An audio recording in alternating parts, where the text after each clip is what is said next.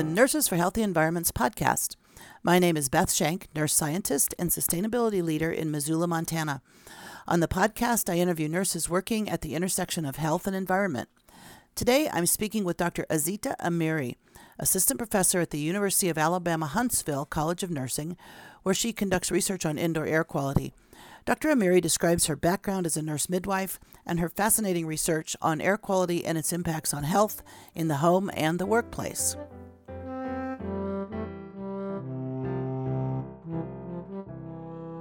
Welcome, Azita. Thank you for having me. You're welcome. Well, tell us a little bit about, first of all, your nursing background. How did you come to be a nurse? Oh, yeah, that's a long story. Actually, I was a midwife before I became a nurse. But the way that I learned midwifery is not the lay midwife. I was an educated midwife at the master's level, and in the midwifery program, the first 2 years is all about nursing, and then after that we become more specifically focused on how to give birth, how to do the family planning. So that was my background about, let's say 25, 26 years ago. And then when I moved to the United States, I just wanted to pursue the same thing. But the closest that I find to midwifery background was nursing. And I just pursued my education in nursing. I started from associate degree, although I had a master's degree, but I started from the very beginning, my associate, my bachelor, and my master's, and then eventually my PhD in nursing. And then the more I involved in nursing, I just loved it so much. Interesting. And did you practice in a clinical setting, or did you enter the academic world right away? No, I practiced in the clinical setting for a couple of years in labor and delivery unit, the one that I had the background on. And then that was when I had a bachelor's degree, and I haven't gotten my PhD yet. So it's about 2 years in the clinical setting, and then I moved to academic setting. It's about 8 years that I'm here in this academic setting. That's an interesting background. So as you know, on this podcast, we talk with nurses who work at the intersection of health and environment. So how did that come about in your career, your interest in environmental health and air quality and other things that we'll talk more about? Yeah. So I was a nursing student when I had a 2-year-old daughter. And so all of a sudden she got a fever of 106 and never came down with any of those medication that we have over the counter. So I went to the doctor. They diagnosed her with ear infection first, and she got some antibiotic, but nothing happened. 106 all 24 hours a day for 2 or 3 days. And then we went back. They said that, okay, probably that's an autoimmune disease. So they gave her cortisol and other steroids, but it didn't came down. Nothing happened. So we rushed her to another larger university-related hospital. And they diagnosed her with Kawasaki disease, that at the time I really didn't know what is that. So the more I Googled and on the literature and I searched, I noticed that there is a relationship between carpet cleaners and Kawasaki disease in children, mostly girls of age 2. And believe it or not, I had used carpet cleaners about 2 or 3 months before this event happened. And I had cleaned my carpets with that material, and I didn't know they are harmful for children. There was no label on the product, nothing about its harm for children. So I had bought it from the store because it was on the shelf, and I just trusted the store, and I used it, and all of a sudden this happened. So, and that disease, I don't know if you're aware of it or not, but that's an autoimmune disease that may cause cardiac problems, severe ones. So she survived it. It seems like we took her to the hospital. Like, you have to start immune therapy about the 5th day of the infection, the 5th day right after the fever starts.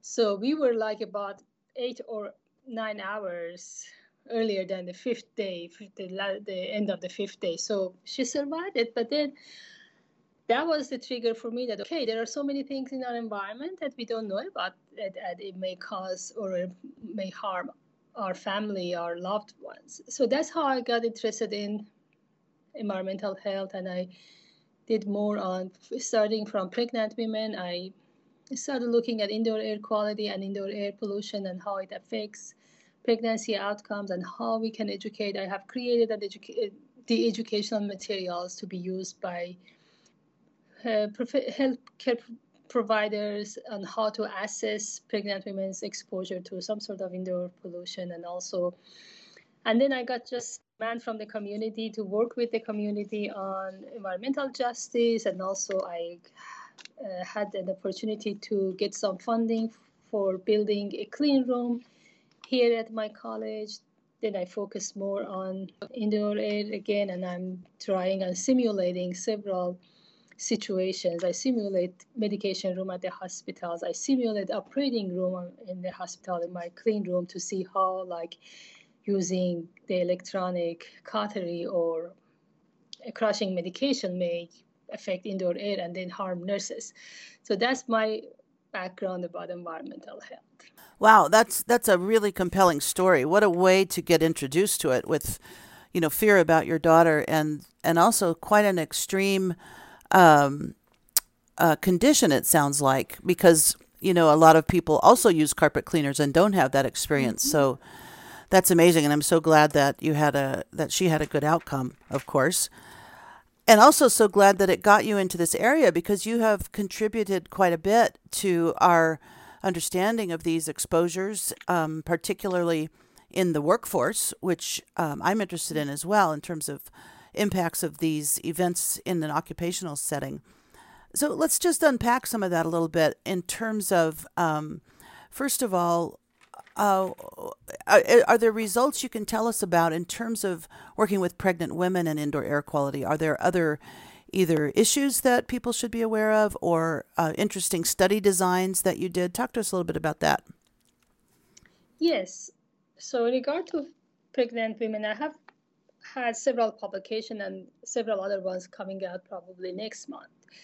But so we have so many volatile organic compounds in indoor air that may come from the new furniture that we bring in, may come from carpets, may come from paint that we use in our rooms and our house where we live. So based on my research, and also literature all support that, furniture or nail polishing, new furniture, nail polishing, they are really harmful in increasing indoor. They have a role in increasing indoor air pollution. And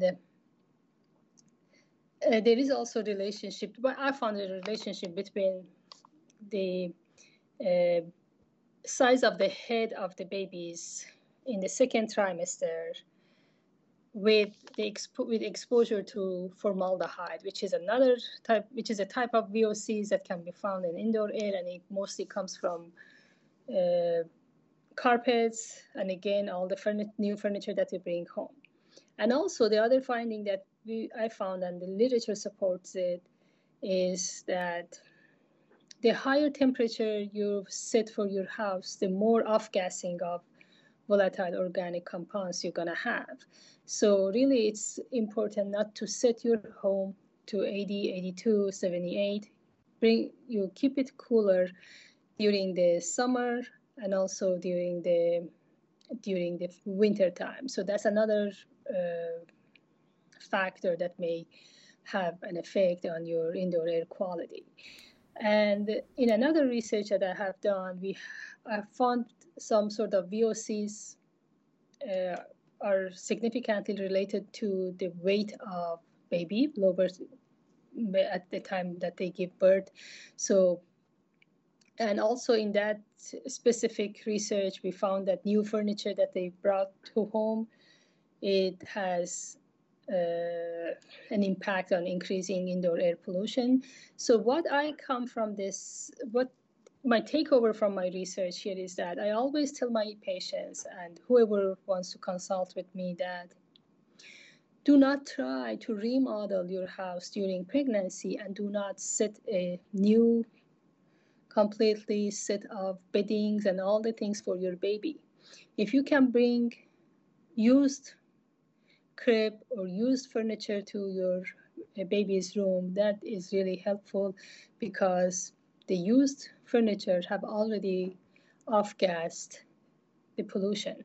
So they may still off-gas some, but not that much as a new furniture. When you bring a new furniture, if you have to bring a new furniture, which is okay, but buy it about 4 or 5 months before the due date, and then put it in the garage, let it off gas what it has to off gas. So there are so much that we don't know about these chemicals, their complexity, how they accumulated, and how they can break down to specific toxins that we don't really know about them at all. So it's very important to take a caution and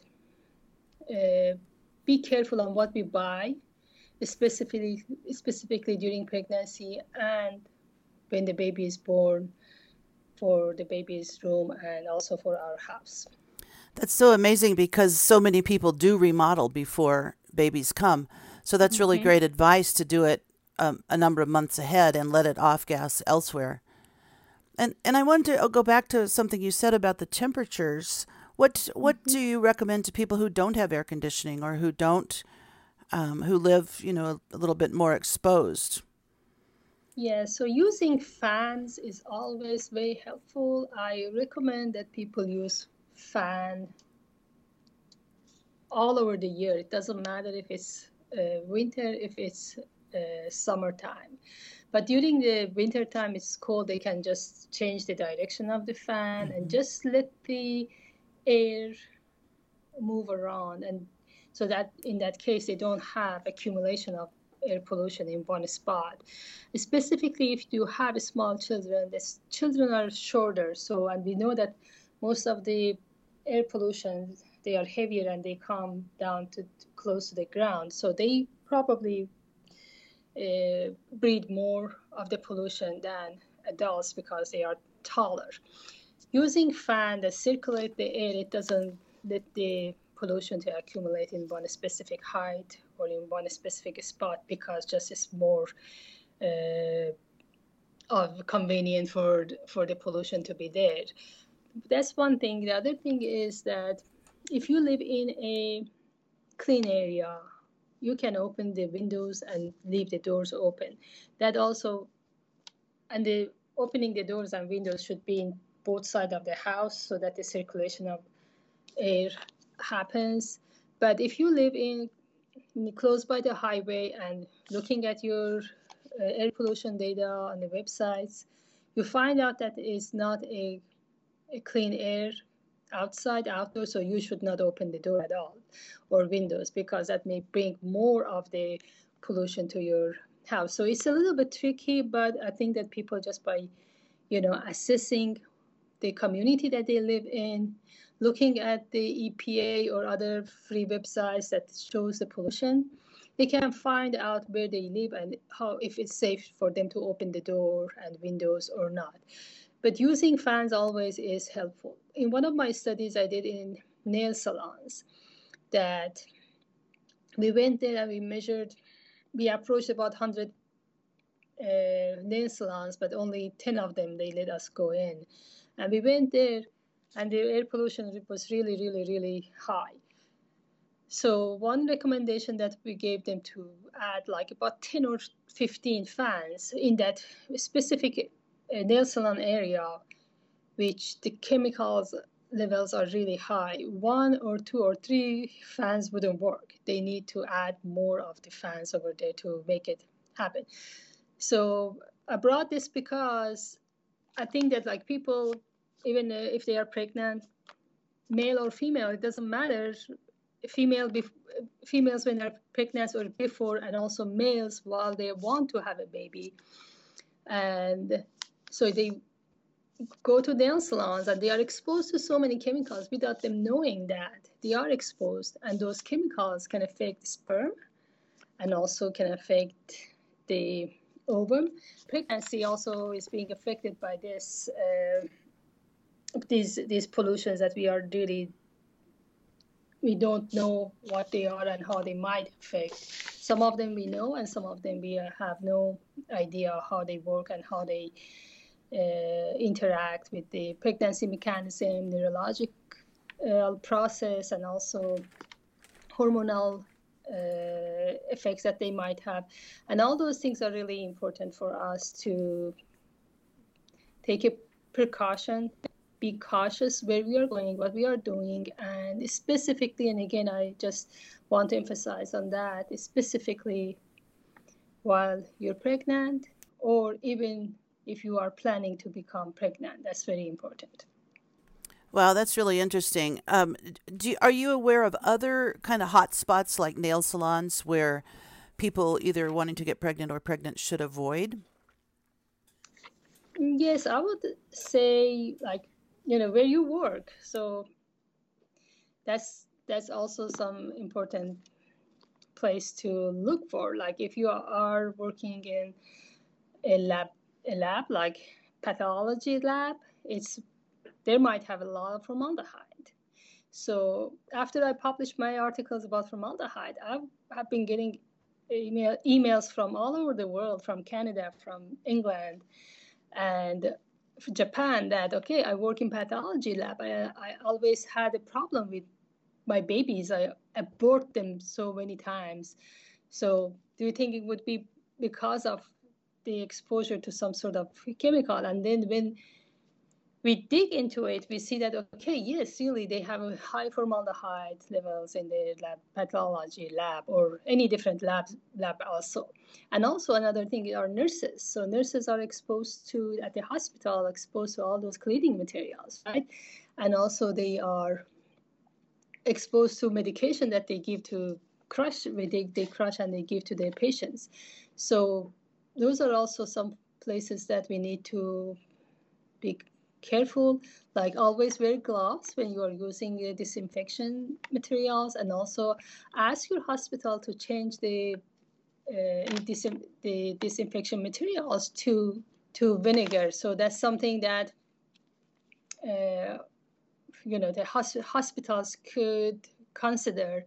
And I see nurses just saying that, okay, I hate vinegar smell, but well, you like another type of cleaner that might be harmful for your body. So it's better to tolerate vinegar smell that probably has no harm for your body than smell something that smells good. So that's another place that nurses should be. Nurses also should take care of themselves and should consider their exposure and try to work with the hospitals to lower their exposure to some sort of indoor air pollution that may come from anything that happens at the hospital level. So, and also I have seen that people use air fresheners a lot. Even in my one occasion that I had, I went to my children's school and the principal was using different type of air fresheners for each season. And it wasn't just one of them. She had like 4 or 5 of them in the first floor of that school. But imagine those children who have asthma, how they can tolerate this air freshener. And in one of my studies, air fresheners are really impacting our indoor air. The fragrance is not really helping us. We may have a pleasure of smelling good, air, but how about the harm that it brings us throughout the years? And one other thing that I think people should be aware of is that, so when we got an infection, then it brings us fever. So we know that what's happening. But for most of those most of those diseases that are chronic, and they might be related to exposure to environmental hazards, they don't come like fever right away. it may take so many years, 10 to 20 years for them to show their impact on our health. So that is important, that I wish that our environmental exposures were just like infection, that we got a fever, so we notice that, okay, I'm exposed to something. But unfortunately, environmental hazards are not like that. They are hidden, they are chronically impacting us, and unfortunately, our knowledge about them are very, very little. Yes, interesting. And it's really hard for people to avoid risk that seems so distant into the future. I wanted to back up a moment to hospitals and ask you what you're learning about OR air quality. I've read some things about higher miscarriage rates related to the probably to the anesthetic agents, but I don't know this literature. What have you learned about that? Yes, so I have read and also learned that there are so many chemicals that are used for cleaning the operating room, because you know that the operating room should be clean and should be sterile. So which what it should be, and I have no problem with that. But some of the devices and some of the cleaning materials that are used in these operating rooms needs to be revisited. For example, the electronic cautery that we use for closing the veins and prevent the bleeding, they produce a lot of chemicals, and the smoke that comes out of it, it actually travels like 3 to 4 feet farther than the original location. So it can impact our nurses, it can impact our anesthesiologists and also our physicians and all other team that works over there. For the patient, it might not be more harmful because it's just one-time exposure. But imagine that a nurse working in operating room, and she's exposed to the pollution that comes from using the electronic cautery, that during the day about 10 or 12 times for each operation. So that nurse is really at risk for some sort of health effects that might come from this indoor air pollution. So I'm trying to simulate actually in an operating room in my clean room and bring the devices that are used, and probably I don't want to cut any people, so I may cut it like piece of beef or so, and measure the air pollution that comes out of it, and try to find a way to probably add a little tiny fan to it or something that just gets all those smokes in, or at least make it less concentrated and prevent the flying of the smoke further. That's the plan, but I will know more after simulating the operating room here. That's super interesting. Yeah, I look forward to your results. Now, do I understand also that you've been simulating, as you mentioned, what happens to air quality when nurses or pharmacists crush pills? Mm-hmm. Yeah, that's interesting. That's one thing that now we are writing the articles to publish, but I think that our crushing tool, which is a small container with a cap that we just twisted, that's the more common one that is used at the hospitals and also in our nursing homes.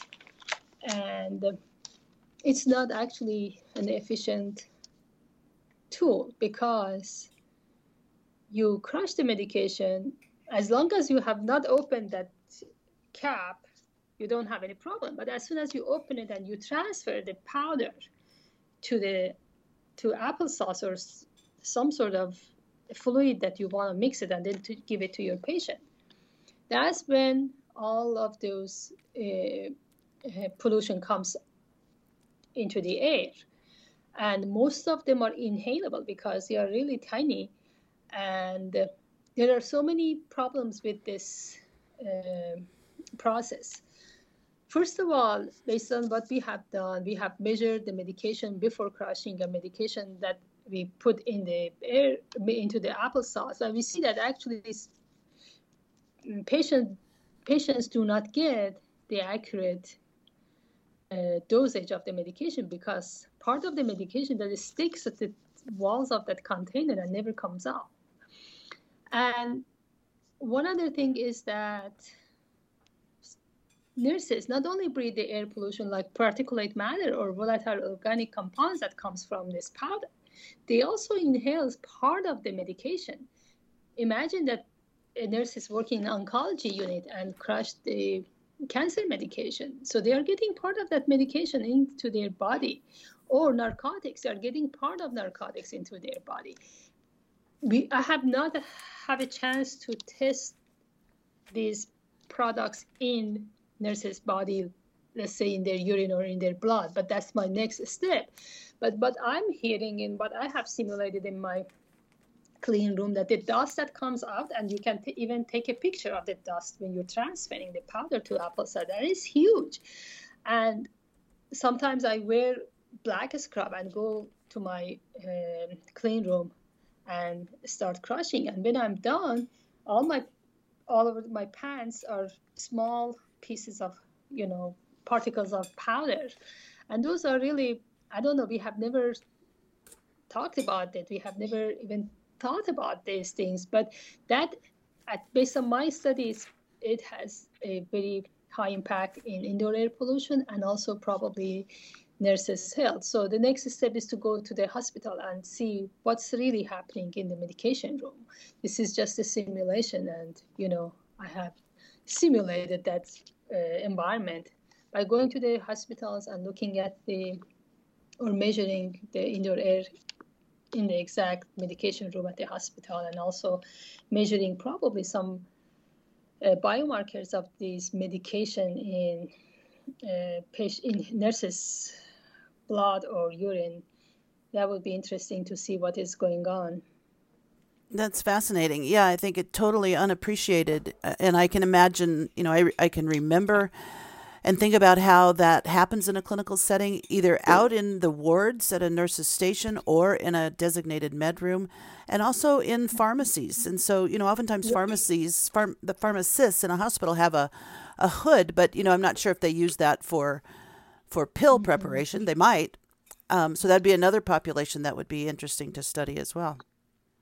Yes, exactly. And I have actually a fume hood here that we have simulated the same crushing under the hood. And when the hood is on, you see nothing coming to the air because it just suctions it, right? Mm-hmm. So probably just a simple recommendation to the hospital is that add a small fume hood in your medication room. Just a small one that, nurses can turn it on, and then it can absorb it, can suction all the powders out of it. But there is another issue with that if it is suctioning it to the outdoor air, then we have particles of medication all over the place.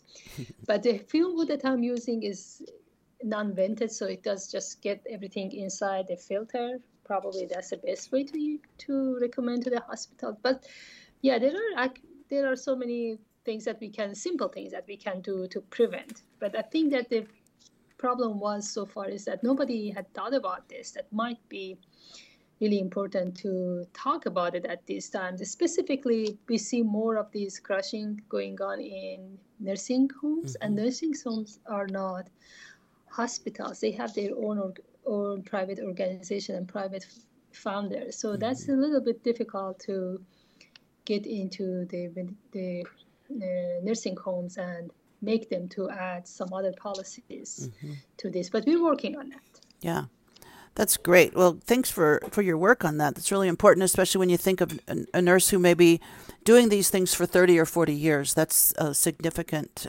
pattern of exposure.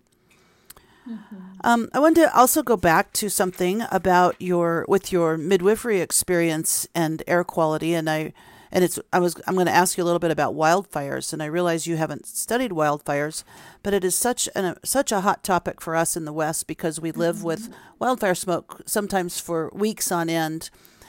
We've already had wildfire smoke in 2019 in May coming down from Canada. And so I know of a couple of studies that are underway, no results yet, on impacts on pregnancy for both the pregnancy experience and the first year of life afterwards. So do you have any knowledge about that or ideas about what you think will be likely findings? Yeah, so that's interesting that yesterday we were looking at some EPA exceedance data on air pollution, and we found that like during the years of, we were going back from 2006 to 2016, and we noticed that in some parts of like Arizona or here in Tennessee, like above us in the Smoky Mountain, when we had the fire, a big fire in 2000, and I think it was 2016 or so. And you can, when you map you put all the data about particulate matters and others like particulate matter 2.5 or CO2 or nitrogen dioxide or sulfur dioxide, and map them, you can see the red, very high spots of the pollution. For example, particulate matter in some different parts of California and Arizona and here in Tennessee. And when we dig into it a little bit more, we found out that those are actually the time that we had fire in these places. So having fire really increased particulate matter 2.5 and sulfur dioxide and carbon monoxide, and probably many other pollutants, even probably the particulate matter that are larger size, larger than 2.5.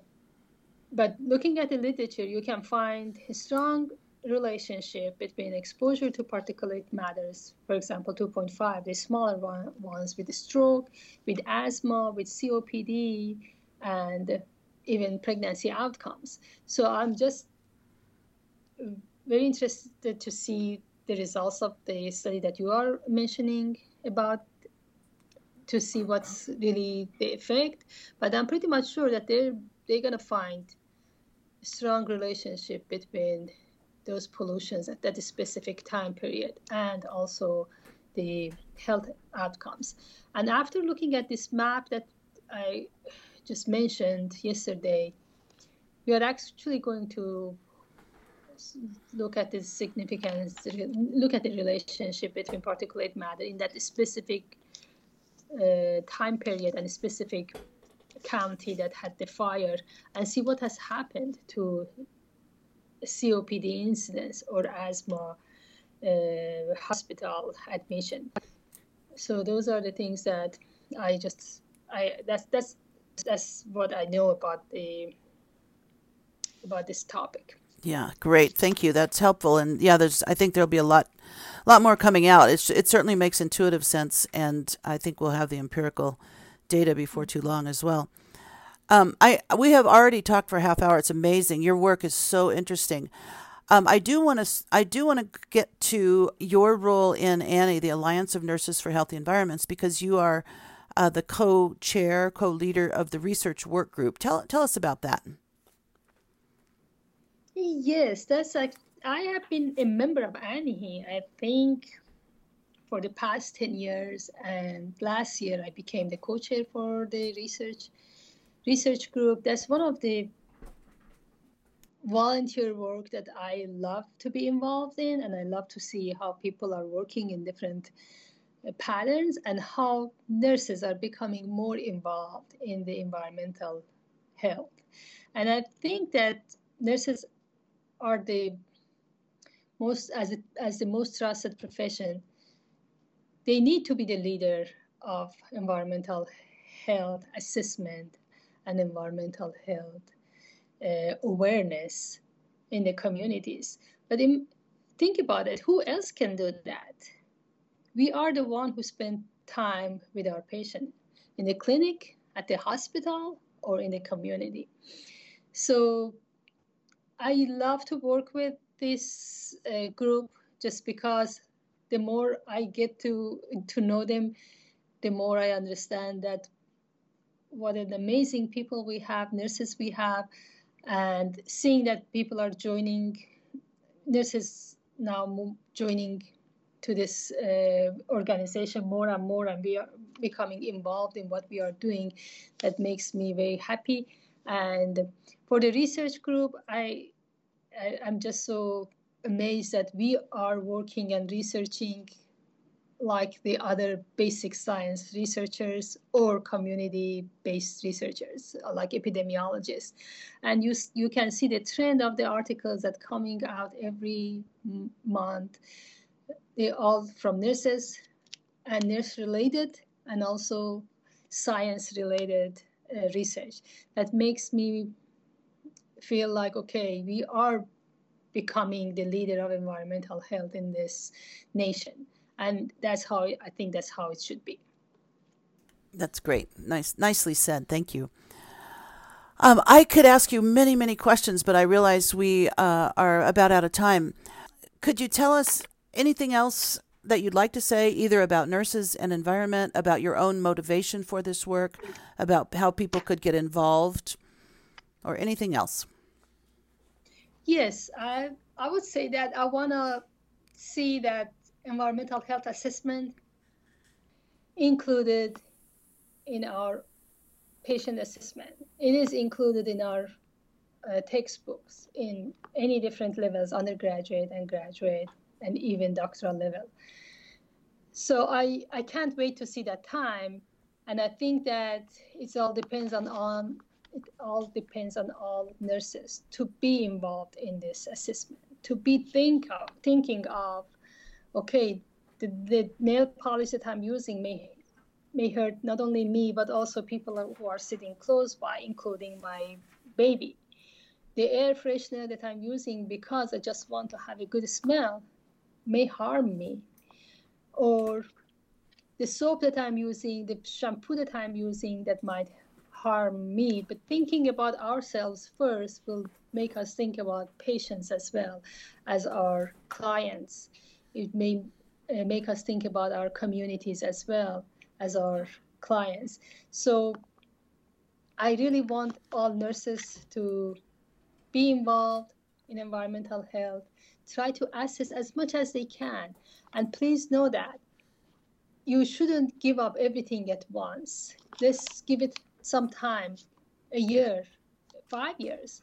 Step by step, try to find a substitute for the shampoo, soap, or freshener that you're using, or just try to quit that by the time. So don't put yourself on a lot of pressure, because when I teach environmental health to my nurse practitioners here in our college, they become so frustrated the first or second day of our class and say, okay, I didn't know that, how I can put everything aside.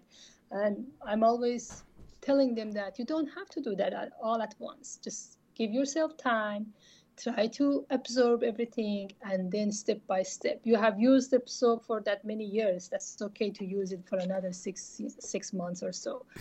So that's something that, you should be very careful on, because you can become frustrated really quick and quit environmental health at once. So we don't want that to happen. Right. It can be really overwhelming. I've changed the way I talk with people about chemicals, because once you start to unpack what we're up against in terms of our daily exposures and the lack of transparency about products and the lack of knowledge, as you've said, about cumulative exposures at different times in development, we just don't know a lot of it. And yet we know that there is harm. It's hard to quantify sometimes. So I have changed the way I talk with people about that, partly related to what you're saying. It overwhelms people. They get freaked out about exposures everywhere. And, and you're right. We can't avoid them all probably, but we can make good choices, especially in the places where we spend a lot of time, in our homes, in our beds, with our products. And we can be aware of our exposures in areas where we have less control, might be at work, might be out in our communities. And as you say, we can be the voice of reason about using caution where possible. So I really agree with you about that. One question I like to ask people is what is your biggest concern about environment and health? And it may be, this area of work that you're doing in terms of chemicals. But how would you answer that question? I would say lack of knowledge. Mm-hmm. Although I do a lot of study, I do a lot of literature review, but still I have not enough knowledge because there is not enough information and enough studies out there about all those 700,000 or how many we have, I don't know, and there is no regulation on any of those. So it's very important